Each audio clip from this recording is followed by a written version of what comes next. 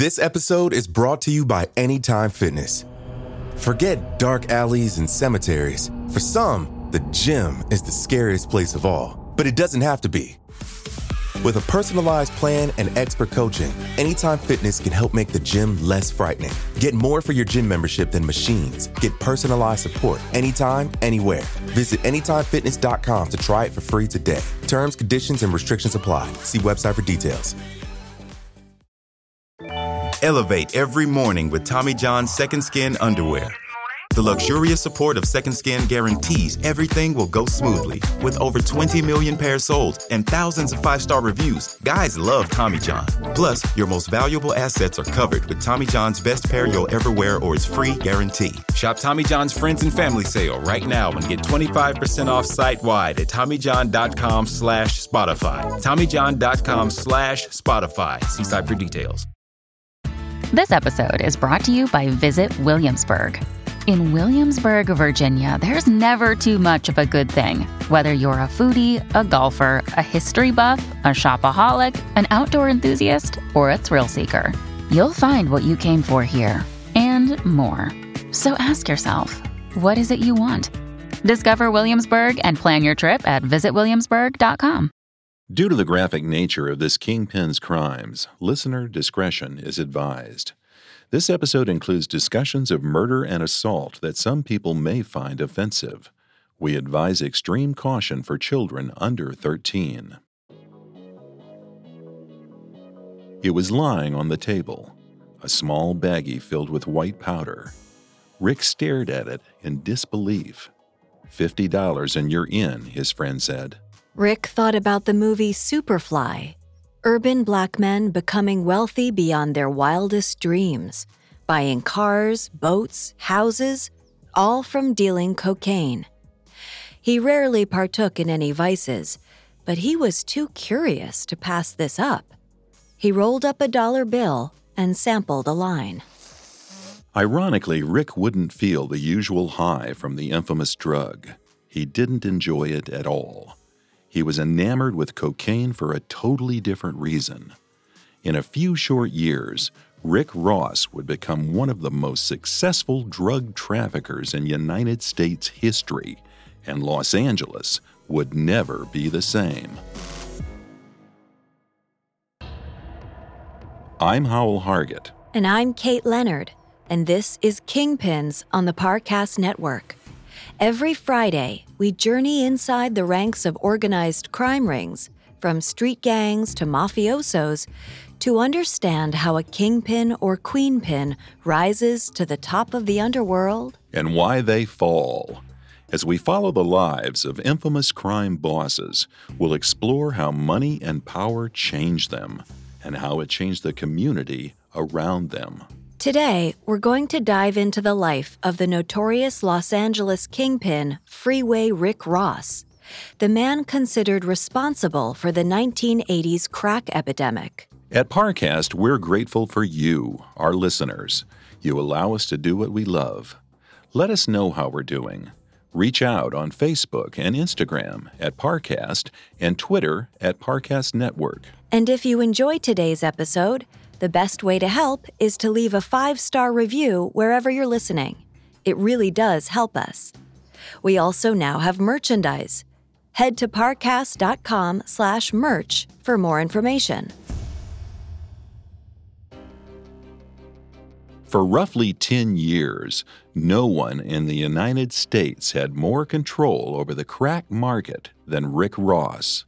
No rival dared to take him on. And it was all because he made a deal with the devil in early 1984. The devil's name was Danilo Blandon. He was a Nicaraguan drug trafficker with ties to the Contras, a right-wing revolutionary group from his home country. More importantly, Danilo also had ties to Colombian drug cartels. He offered to hook Rick up with pure Colombian cocaine for a 50% lower price than his other suppliers. Rick had a decision to make, and it wasn't a difficult one. Rick was already the top man in Los Angeles, but if he agreed to work with Danilo, he would be the undefeatable champion. As soon as Rick started working with Danilo, he went from selling a couple $100,000 worth of cocaine a day to selling $2 to $3 million. His empire stretched across the entire United States. Los Angeles, Seattle, Miami, New York City, Kansas City, Cincinnati, Atlanta, Detroit. If someone was smoking crack, it was probably because of Freeway Rick Ross. And when those customers started overdosing in droves, the blood was on Rick's hands. His name will always be synonymous with a tumultuous era in American history, the 1980s crack epidemic. It'll also be synonymous with another infamous American scandal, the Iran-Contra affair. Rick had no idea that the man he scored his cocaine from was also a key link between the CIA and the Nicaraguan Contras. When Rick Ross started dealing cocaine, he was dreaming of the glitz and glamour of drug lords he saw in the movies. He never could have imagined he'd find himself caught in the middle of two of the biggest crises of the 1980s. Like many a kingpin, Rick Ross came from humble origins. He was born on January 26, 1960, in Troop, Texas. Texas was still stuck in the era of Jim Crow, despite the efforts of the Civil Rights Act. So when he was 5, Rick and his mother Annie Mae moved to Los Angeles looking for better opportunities. His father stayed behind in Texas. Unfortunately, Annie Mae and Rick arrived in LA just as the city was burning due to the Watts riots. For 5 days in August 1965, LA descended into chaos after an argument between a black motorist and an LAPD officer split open the city's racial tensions. Days after the riots ended, 5-year-old Rick scoured the burnt-down buildings, looking for stray cans of food to eat. Upon arriving in California, Rick and Annie Mae moved in with Annie Mae's brother George and his wife, Bobby Jo. Rick looked up to Uncle George as a father figure. He loved to ride around in George's '63 Buick and see movies at the drive-in together. But George had a mean temper, especially when he was drunk, which was all the time. Rick says that when he was 6, he lost his innocence after a violent encounter with his uncle. One evening in 1966, George came home from a night of drinking and accused his wife Bobby Jo of seeing other men. Bobby Jo protested that the accusations were completely unfounded, but George didn't believe her. He went into the kitchen, grabbed a knife, and stabbed her several times. Rick's mother, Annie Mae, found a pistol. She threatened to shoot George if he didn't stop. George looked into his sister's eyes and saw that she was serious. He dropped the knife and walked out the door. They knew he wouldn't stay gone for long. Annie Mae put the pistol in her pocket and took Bobby Jo and Rick to a friend's house where they tended to Bobby Jo's wounds. But soon, there was pounding on the door. Uncle George had managed to find them. He demanded to see his wife. When no one answered, he kicked in the door and found everyone hiding in the kitchen. After some arguing, Bobby Jo caved and agreed to go back home with George. But Annie Mae had a different idea. She tried to stop Bobby Jo from leaving, which only made George angrier. He came charging towards his sister. Little Rick watched as his mother shot his uncle in the chest. George fell to the ground, dead. Annie Mae was arrested, but since the killing was in self-defense, no charges were brought against her. The family rarely spoke about George after the incident. But watching his mother kill another family member would stay with Rick for the rest of his life.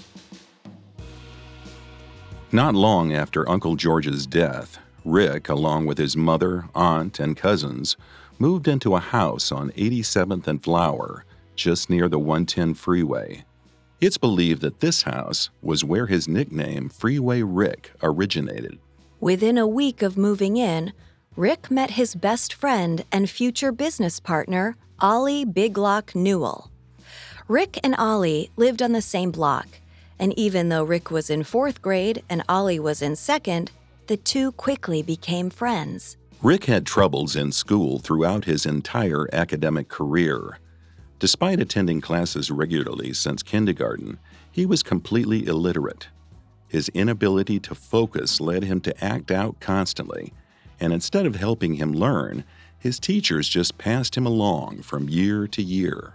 By the early 70s, Rick was at Bret Harte Middle School and still totally unable to read. Between the typical problems of adolescence and his academic struggles, Rick had all sorts of justified reasons to fear moving up to middle school. But what really terrified Rick was that his new school was home to a vicious gang called the 92nd Street Crips. The Crips formed during the late 60s and 70s as a result of the economic hardships within the black community. Unemployment shot up after the Watts riots in 1965. Factories and stores were shut down in the wake of the violence. Many people lost their jobs, and poverty and crime became rampant. The first gang to spring up was the Crips in South Central in 1969. Not long after that, their rivals, the Bloods, formed in Compton. The future of these two gangs would be long and bloody, and Rick was about to enter the heart of the conflict. Rick never became an initiated member of the Crips, but a few of his friends from elementary school, including his best friend Ollie, joined the gang as soon as they entered middle school. That friendship was all it would take to put Rick in the Bloods' crosshairs. One day, while putting his books away in his locker, preteen Rick turned around and was staring down the barrel of a .38. Rick froze. He recognized the man behind the gun as a member of the Denver Lanes, a gang affiliated within the Bloods. He knew about the rivalry between the Bloods and the Crips, and now he was experiencing that violence firsthand. Rick had no idea why it was happening. He thought he was going to die simply for being friendly with the Crips, but for reasons Rick himself could never explain, the man walked away and spared him. When Rick got home, he vowed that he would never have anything to do with gang life. Around the time of this incident, Rick realized he had a natural talent for tennis. He devoted himself to the sport, partially as an excuse to stay out of gang life. He idolized Arthur Ashe, the only black man to win Wimbledon, the Australian Open, and the U.S. Open. By around 8th grade, Rick's tennis skills caught the eyes of the coach at Dorsey High School. Despite his continued inability to read, Rick graduated from Bret Harte Middle School and was soon playing tennis for Dorsey. Rick didn't care one iota about education, but he knew college was the surest path to success. His dream was to finish high school and go to Cal State Long Beach on a tennis scholarship. Throughout all 4 years of high school, Rick hid his illiteracy by acting out and refusing to do his classwork. He'd rather be known as the class clown than the idiot who never learned to read. As always, instead of working with Rick, his teachers just kept passing him up to the next grade, happy to get him out of their hair. During his senior year in 1978, Rick met with his tennis coach to discuss his plans for the future. He told his coach he wanted to go to Cal State on a tennis scholarship, which, with his tennis skills, wasn't out of reach. Rick's coach asked him what major he wanted to pursue. That's when Rick confessed his secret. He was illiterate. The coach told Rick there was no way he'd be accepted at Cal State when they found out he couldn't read. His dream was completely out of the question. To make matters worse, the coach wasn't very good at keeping a secret. Word of Rick's illiteracy began to spread around to his classmates. Rick was too embarrassed to face everyone's judgment, so he dropped out. It's hard to imagine what life would have been like for Rick Ross if the school system hadn't failed him. Perhaps he could have achieved his dream of becoming the next Arthur Ashe. But as an 18-year-old uneducated black man in Los Angeles in the 1970s, a life of crime now seemed like Rick's destiny. Coming up, Rick's desperation will lead to his first foray into the world of crime. This episode is brought to you by Anytime Fitness. Forget dark alleys and cemeteries. For some, the gym is the scariest place of all, but it doesn't have to be. With a personalized plan and expert coaching, Anytime Fitness can help make the gym less frightening. Get more for your gym membership than machines. Get personalized support anytime, anywhere. Visit AnytimeFitness.com to try it for free today. Terms, conditions, and restrictions apply. See website for details. Elevate every morning with Tommy John's Second Skin underwear. The luxurious support of Second Skin guarantees everything will go smoothly. With over 20 million pairs sold and thousands of 5-star reviews, guys love Tommy John. Plus, your most valuable assets are covered with Tommy John's best pair you'll ever wear or its free guarantee. Shop Tommy John's Friends and Family Sale right now and get 25% off site-wide at TommyJohn.com/Spotify. TommyJohn.com/Spotify. See site for details. Now back to the story. After dropping out of high school halfway through his senior year in 1978, Rick Ross found himself lost and confused, and also partying. During the summer of his 18th year, Rick spent all day hanging out with his friends. He was still practicing at the tennis courts, but after losing his dreams of playing tennis for Cal State, he turned his focus to a second love, cars. Rick started to admire the nice cars his friends were driving. He and his best friend Ollie Newell started hanging out at gatherings called car hops, where people met up outdoors to party all night while showing off their wheels. Part of the appeal of cars was the fact that they seemed to attract women. Rick was always shy around girls, but once he saw how women flocked to the fancy cars that his friends were driving, he knew it might be his ticket into conversing with the opposite sex. Rick ended up enrolling in Los Angeles Trade Technical College, where he studied to work as a bookbinder. He enjoyed trade school much more than middle school or high school. He loved the fact that he was the one who got to decide what classes he would take. But even trade school required a lot of classwork, and Rick was still illiterate. Unsurprisingly, he preferred to spend his time talking cars with his friends instead of studying. It wasn't long before his brief dreams of becoming a bookbinder faded away. All he wanted was a lowrider and a girlfriend. Trade school may not have worked out, but the car hops proved to be Rick's entrance into a different kind of career. One day, Rick was approached by a friend who asked if he'd drive a stolen car to a chop shop for $50. Rick didn't give it much thought. He needed the cash. He'd sworn off becoming a gangbanger back in middle school, but that didn't mean he'd sworn off crime altogether. The next thing Rick knew, he was on the west side of Los Angeles, watching his friend boost a Cadillac Seville.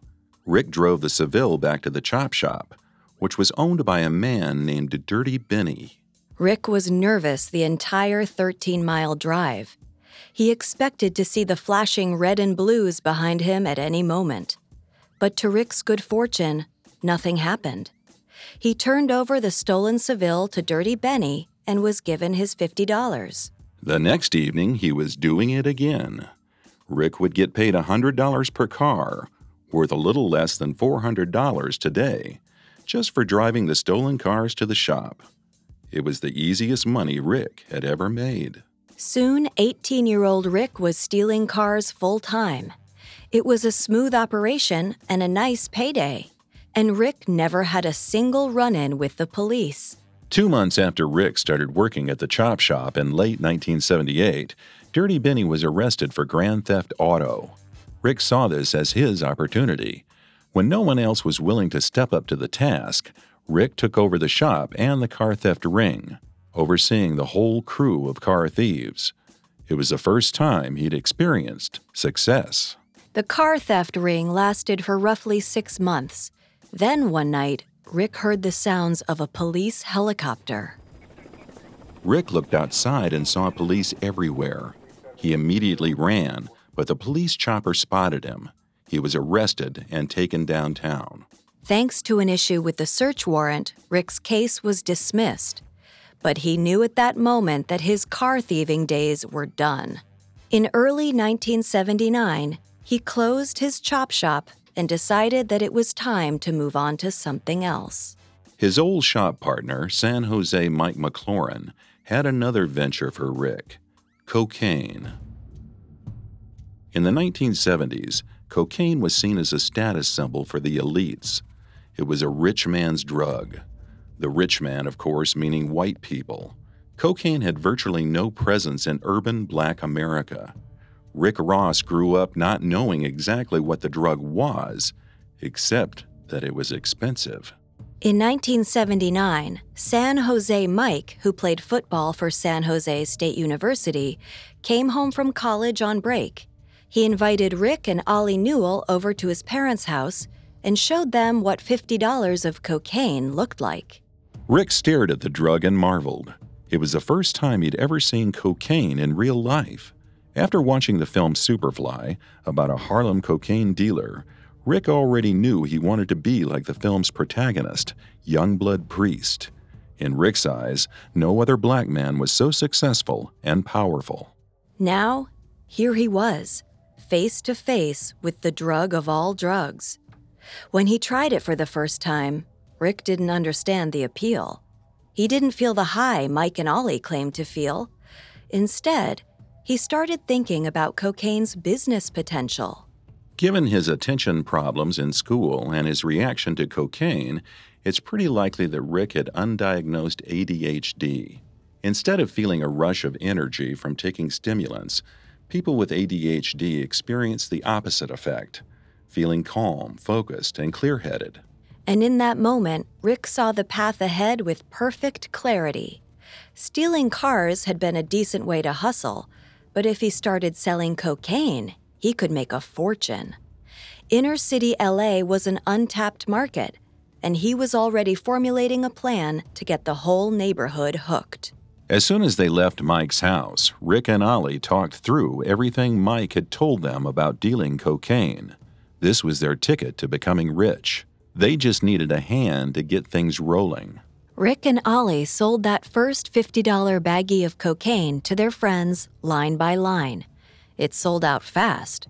If this was going to turn into a real operation, they'd have to scale up. So Rick and Ollie boosted a car, sold it to a chop shop for $300, and invested that money in more cocaine from San Jose Mike. The money he made from that stash gave Rick the high of a lifetime. Eventually, Rick took some of his cocaine to a drug dealer and pimp named Keith Hatter, who worked a territory along Figueroa Street. Rick had worked for Keith for a time, banging on hotel doors to let the customers know when their time was up. Now, Rick wondered if Keith wanted to work for him. Keith and his brother Pip were Hoover Street Crips. Rick was wary of getting involved with the Crips, but Ollie was a member of the gang himself. He convinced Rick this was about business, not gangbanging. The Crips' territory and workers were too valuable to ignore. So the decision was made. Keith agreed to start selling cocaine alongside his weed and PCP. By the end of 1979, word had made its way through South Central that affordable cocaine was being sold on the corners. In the early days, Rick and Ollie would stand on the streets themselves, selling the supply they got from San Jose Mike. Within a few months, business was booming, and once again, it was time to expand. One of the first recruits was Norman Tillman, Rick's old friend from the tennis team. Norman had just come back from serving in the Marine Corps and was in desperate need of a job. Rick immediately introduced him to the art of drug dealing. Rick extended the same offer to his friend Cornell Ward. Cornell had grown up dreaming of playing professional football, but he got into some trouble in college and was kicked off the team. When Cornell came home and ran into Rick around town, he told him he'd screwed up. Rick offered him an opportunity to make even more money than the football stars. By Rick's admission, the main factor that made his drug dealing enterprise take off so quickly was his affiliation with the Crips. Ollie already had a fearsome reputation within the gang. His nickname was Killer. Rick's cousin Evita belonged to the Cripettes, the affiliated all-female gang. The father of Evita's children was a powerful leader within the Crips. All this to say, Rick had street cred behind him before he even opened up shop. Rick also had a reputation for carrying a weapon at all times. The memory of having a gun pointed at him as a middle schooler was always in the back of his mind. If he ever found himself with a gun in his face again, he'd be prepared to defend himself. No one was going to mess with Freeway Rick. As the months progressed, Rick and his crew were selling $3,000 to $4,000 worth of cocaine a day. A basic inflation calculator would adjust that to between $10,000 and $13,000 today. It was steady success, but not big enough.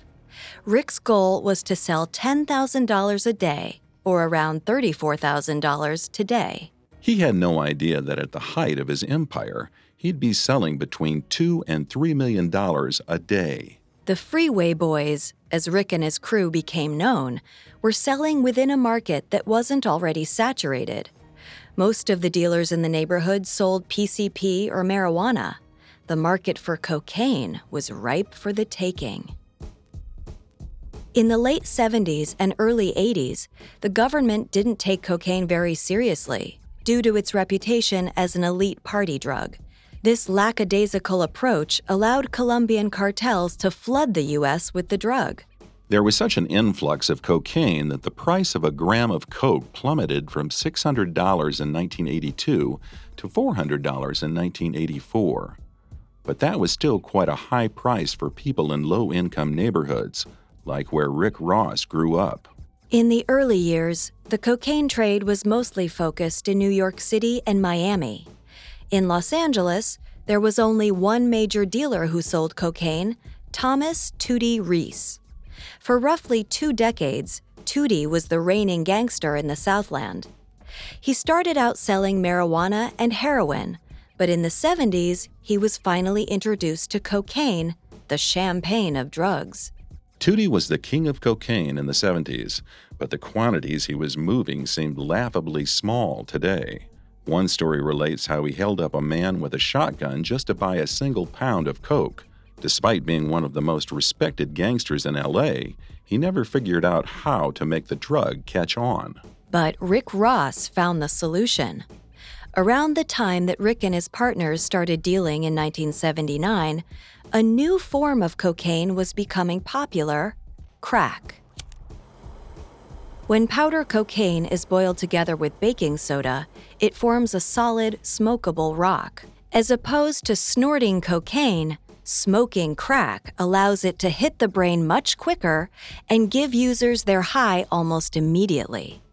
But the high doesn't last for long, between 5 and 15 minutes. This leaves the user wanting more. Rick was shocked when he first saw a tiny rock of crack cocaine about the size of a match head, which was worth $50. He knew right away that this form of the drug could make him even richer than powder cocaine. Rick had heard people complain about having to find bottles to make the crack themselves, so sometime around 1980, he decided he would cook it on his own and sell the finished product on the street. It became known as Ready Rock. No longer did desperate addicts have to scrounge around looking for supplies to cook their own crack. They could track down Rick and his boys and have a rock in their hands within seconds. The appeal of this for Rick was the profit margins. He was able to take a single gram of cocaine, worth about $60, mix it up with baking soda, and cook it into crack rocks. Then he'd sell those rocks in individual baggies for anywhere from $2 to $20 a rock, depending on the size. That initial $60 investment would sell for a total of $100 to $150. No one else had ever conceived of selling crack pre-cooked. Rick had the market cornered by default. With the success of Ready Rock, Rick was able to leave the street corners behind and leave the grunt work to his dealers. He went from being a corner boy to a distributor in no time at all. Rick realized that many of the customers he was selling to had started to buy larger quantities and sell the drug themselves. An entire distribution network sprung up on its own, the product of sheer human ingenuity. Rick's mind was racing. He knew what he had on his hands. It was only a matter of time before Rick Ross became a kingpin. But if he wanted to keep expanding, he'd need more product to sell, and his new supplier would threaten to bring the whole empire crashing down. Up next, we'll take a closer look at where Rick's cocaine was coming from. San Jose Mike was only one link in a much bigger chain. Hey, it's Kaylee Cuoco for Priceline. Ready to go to your happy place for a happy price? Well, why didn't you say so? Just download the Priceline app right now and save up to 60% on hotels. So whether it's Cousin Kevin's Kazoo Concert in Kansas City, go Kevin, or Becky's Bachelorette Bash in Bermuda, you never have to miss a trip ever again. So download the Priceline app today. Your savings are waiting. Go to your happy place for a happy price. Go to your happy price, Priceline. Here's a cool fact. A crocodile can't stick out its tongue. Another cool fact, you can get short-term health insurance for a month or just under a year in some states. United Healthcare short-term insurance plans are designed for people who are between jobs, coming off their parents' plan, or turning a side hustle into a full-time gig. Underwritten by Golden Rule Insurance Company, they offer flexible, budget-friendly coverage with access to a nationwide network of doctors and hospitals. Get more cool facts about United Healthcare short-term plans at uh1.com. Now back to the story. How does one high school dropout earn a fortune off a drug that was essentially non-existent a year or two prior without any major competition? Rick Ross's introduction to cocaine came from his friend in San Jose. But by 1981, his main source was his old teacher and tennis coach, Mr. F. According to Rick's memoir, his name was Mr. Foster. But in journalist Gary Webb's book, Dark Alliance, the man's name was Mr. Fisher. For our purposes, we'll just call him Mr. F. As Rick's cocaine orders increased, so did Mr. F's nerves. He was just a middling supplier, selling on the side to pay for his own habit. He was becoming uncomfortable with the sheer amount of product Rick was asking for. As a man seeking to create an empire, Rick grew frustrated. Mr. F decided it was time to introduce Rick directly to his supplier, a man by the name of Ivan Arguelles. It was a meeting that would change the course of American history. In late 1981 or early 1982, Rick and Ollie met at Mr. F's house. Rick already had contacts around the city, but he was interested to see what Mr. F's man could do. When Ivan Arguelles and his brother-in-law Henry Corrales arrived, Rick guessed from their broken English that they were from Central or South America. Rick showed Ivan the cash he had on him, $45,000. That would buy about 16 ounces of cocaine at the average price of $2,800 an ounce.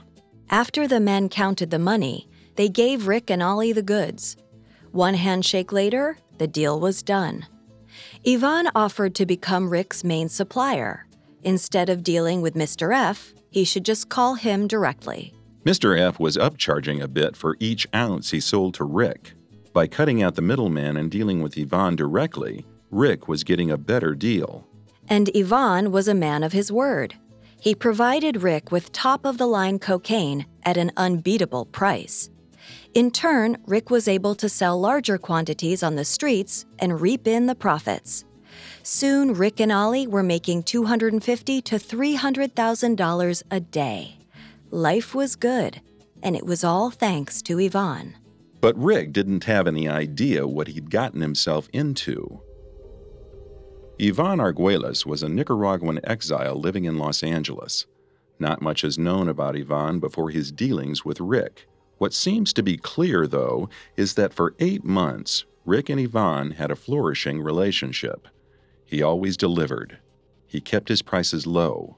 And then, one day in 1982, Ivan stopped answering Rick's calls. Ivan had disappeared without a trace.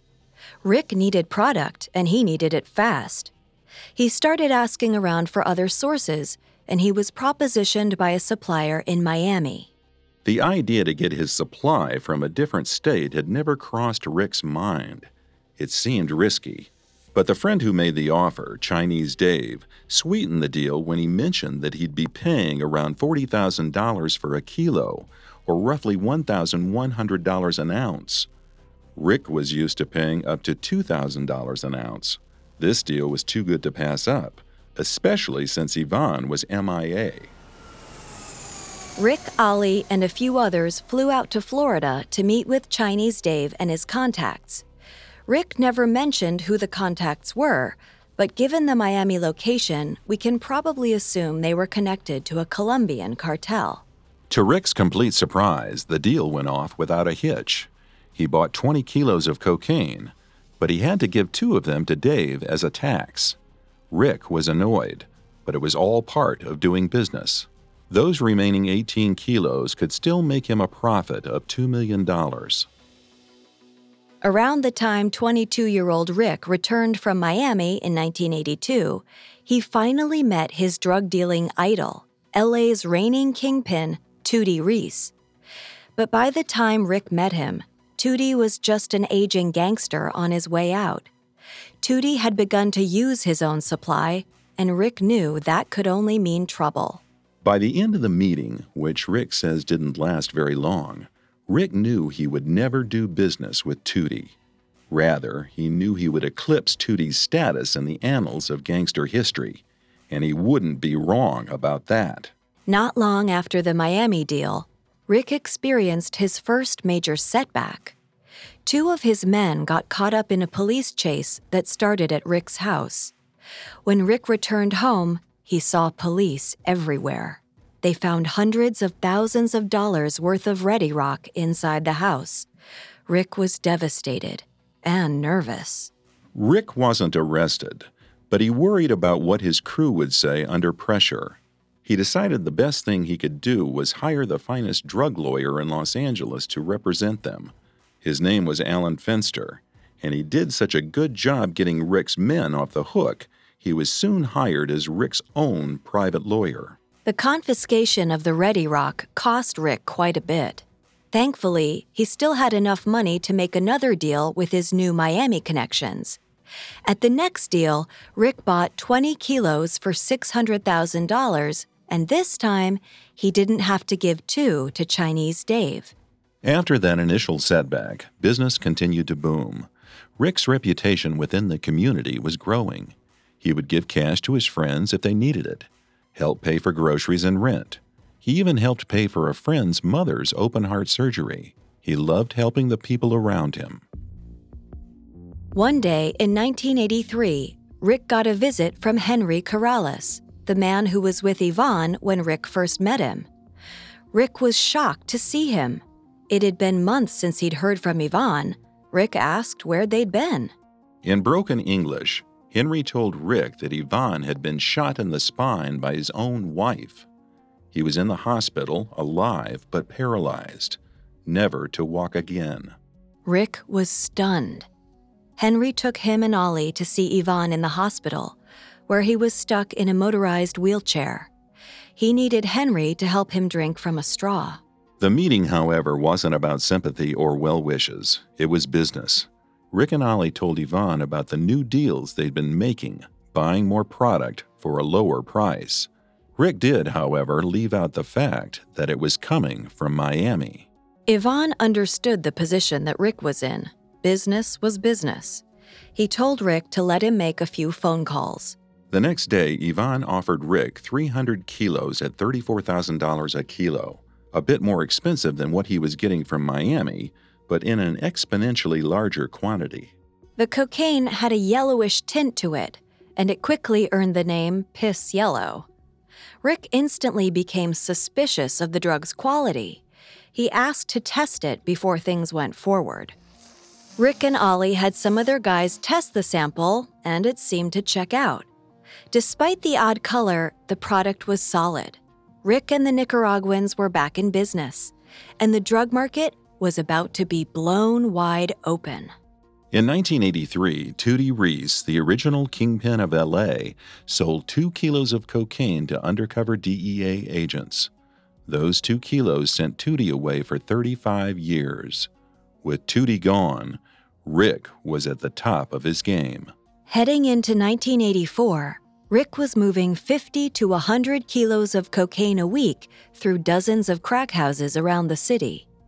There may have been other small dealers pushing cocaine and crack, but with Rick's connections and the quality of his supply, he had the vast majority of the city smoking out of the palm of his hand. Rick claims that his leadership came about as happenstance.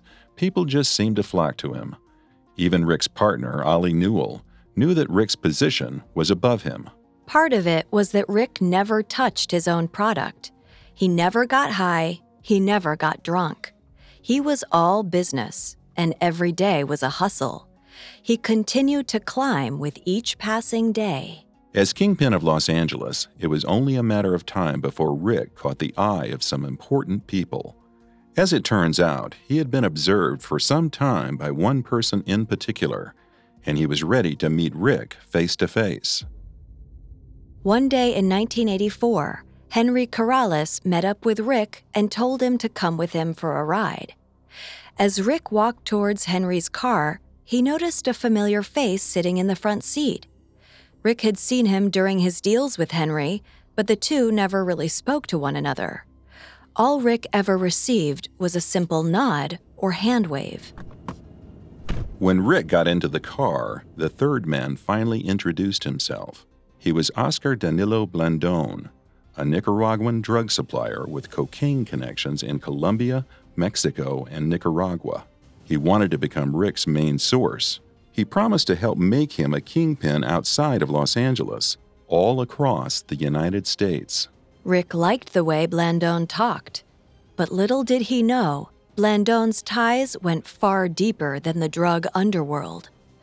By shaking hands with Blandón, he was making a deal with the devil. Thanks again for listening to Kingpins. Next week, we'll explore how Rick Ross's meeting and relationship with Danilo Blandón would ultimately lead to his downfall and imprisonment. You can find more episodes of Kingpins, as well as all of Parcast's other podcasts, on Apple Podcasts, Spotify, Stitcher, Google Play, or your favorite podcast directory. Several of you have asked how to help us. If you enjoy the show, the best way to help us is to leave a 5-star review. And don't forget to follow us on Facebook and Instagram at Parcast and Twitter at Parcast Network. We'll see you next time. Kingpins was created by Max Cutler, is a production of Cutler Media, and is part of the Parcast Network. It is produced by Max and Ron Cutler, sound designed by Michael Langsner, with production assistance by Ron Shapiro and Paul Mahler. Additional production assistance by Maggie Admire and Carly Madden. Kingpins is written by Joe Guerra and stars Kate Leonard and Howell Hargett.